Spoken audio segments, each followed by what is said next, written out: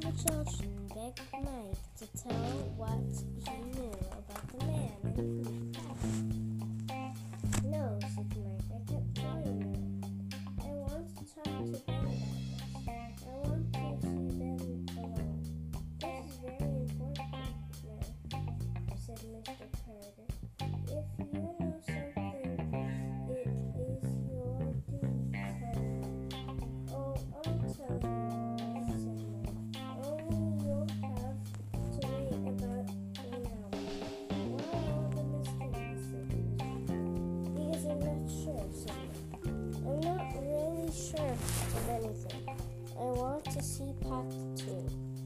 Well, let's go back to the ranch, said Henry.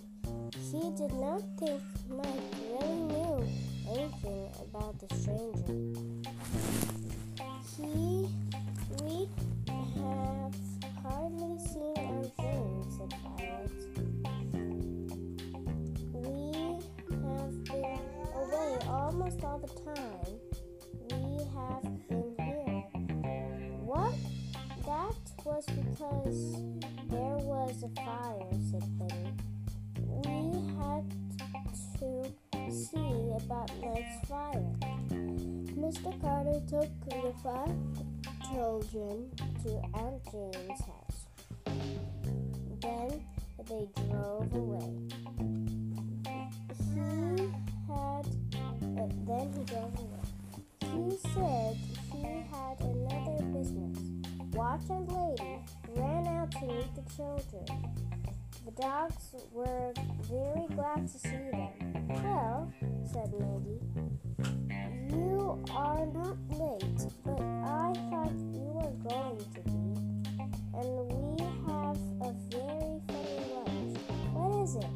Asked Benny. Hot dogs, said Maggie. Our Aunt Jane says all young people like hot dogs. We do, cried Benny, and we don't get them very often. Hurrah for Aunt Jane! Tell me all the news about the fire, said Aunt Jane. She sat at the head of the table. She gave the hot dogs to the children, but she did not eat them herself. I don't like hot dogs, she said, smiling. I like eggs better. The children took turns with the news. They told Aunt Jane all about the fire and meeting Mr. Carter again. They told their plans for Mrs. Wood. Mike was very quiet. He did not talk very much. Mike is scared of you, Aunt Jane, said Penny. I'm not scared, said Mike. Miss Alden wouldn't hurt a fly. My brother Pat said so.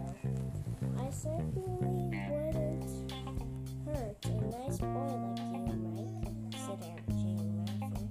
You must go up and see your new room. It is right next to Benny's, Maggie said.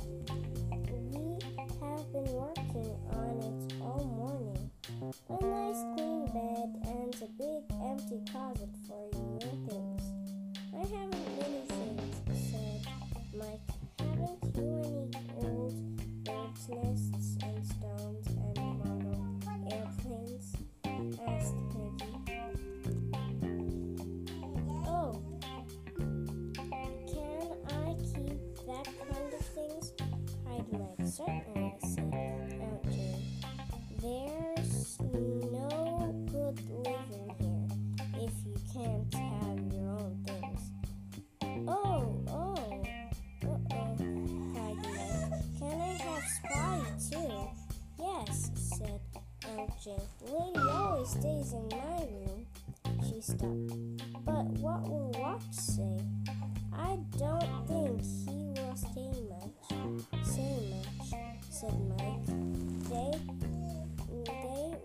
didn't fight. They didn't fight on Surprise Island. That's right, said Henry to Aunt Jane. They got along all right. I'll be fine if I have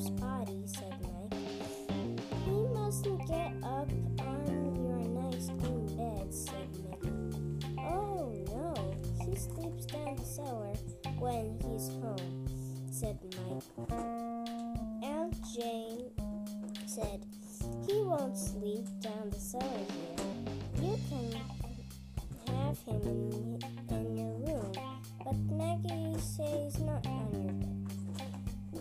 Then Mike was quiet again. He seemed to be thinking. After lunch, Henry telephoned to his grandfather miles away out in Greenfield. He told Mr. Alden all about the fire. He didn't know that his grandfather knew it already. Mr. Carter had already called Mr. Alden. "You say you know this boy Mike?" asked Mr. Alden. "Yes, he used to go to school with Benny. When we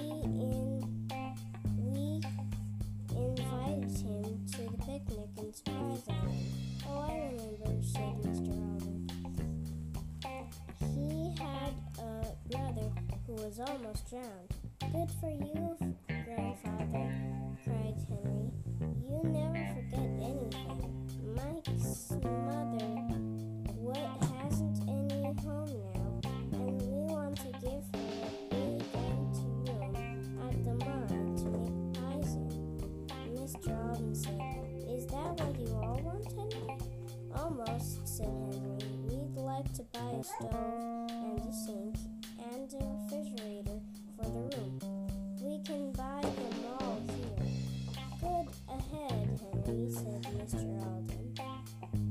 "It's your money and your mine. It's a fine idea and a kind one. I have a plan for that room, but it can't wait. This is very more important. If you need anything more, ask Mr. Carter." "And how is Watch?" "Watch is right here looking at me," said Henry. "You speak to him, Grandfather." "Hello, Watch," called Mr. Benny. "Bow wow," answered the dog. He put his feet on the telephone table and wagged his tail. "I heard him bark," said Mr. Alden, laughing. "And now I'll talk to the others." Mr. Alden always did this. He talked with Violet and Jessie and Aunt Jane and Benny.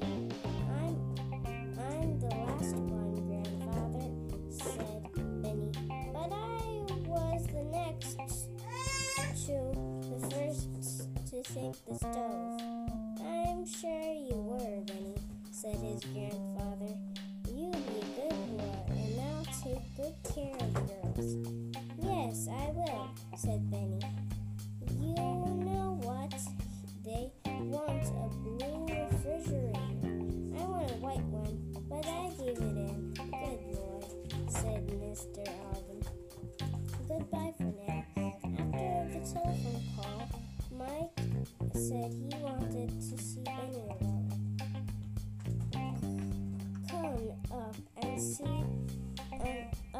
Come up and see your room," said Benny. Then we can talk." Mike had no idea what a lovely room he would have. He looked around in surprise. "This is neat, Ben," he said. "And right next to you. My wallpaper has jet planes on it," said Benny. "Aunt Jane picked it out for me. She's neat, too." "Listen, Ben," said Mike. "When we were up at the mine, I remembered something." "What was it?" asked Benny. The two boys sat down on the floor. They put their heads together. "Well, you know, I said we had to tie Spotty up because he barked." "I remember," said Benny. "Well, he did bark. He barked at everyone, and he barked at the fire. He was so excited, but once he growled then." "Oh ho! I see," cried Benny. "That's different. did he growl at? The man in the blue hat, cried Mike. I really don't remember what he had on, but I think he saw him at the fire.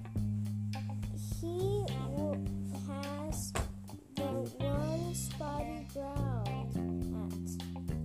I suppose Spotty never growls,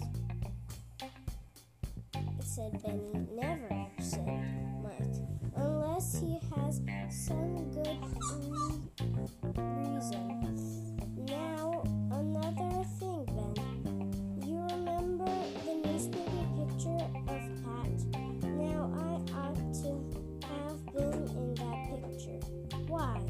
Asked Benny.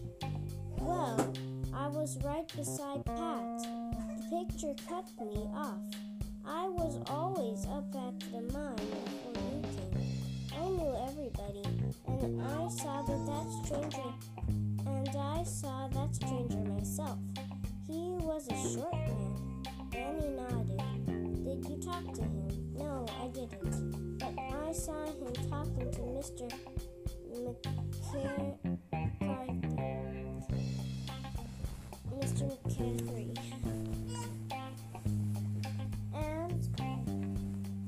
I think he was a man Spotty growled at. Oh, you do, cried Benny. Then he must be the man that said you set the fire. That's right, said Mike. Isn't that a mystery? Yes, it is, agreed Benny. The next thing to do is see Mr. McCaffrey. Right, said Mike. But we won't rush it. Mr. Carter said I ought to become a FBI agent. Yes, he did, said Benny. And I'd like to see that newspaper picture again. So the two boys ran downstairs to find the old newspaper. So that was chapter 7. Bye guys, see you later, see you later. Bye guys.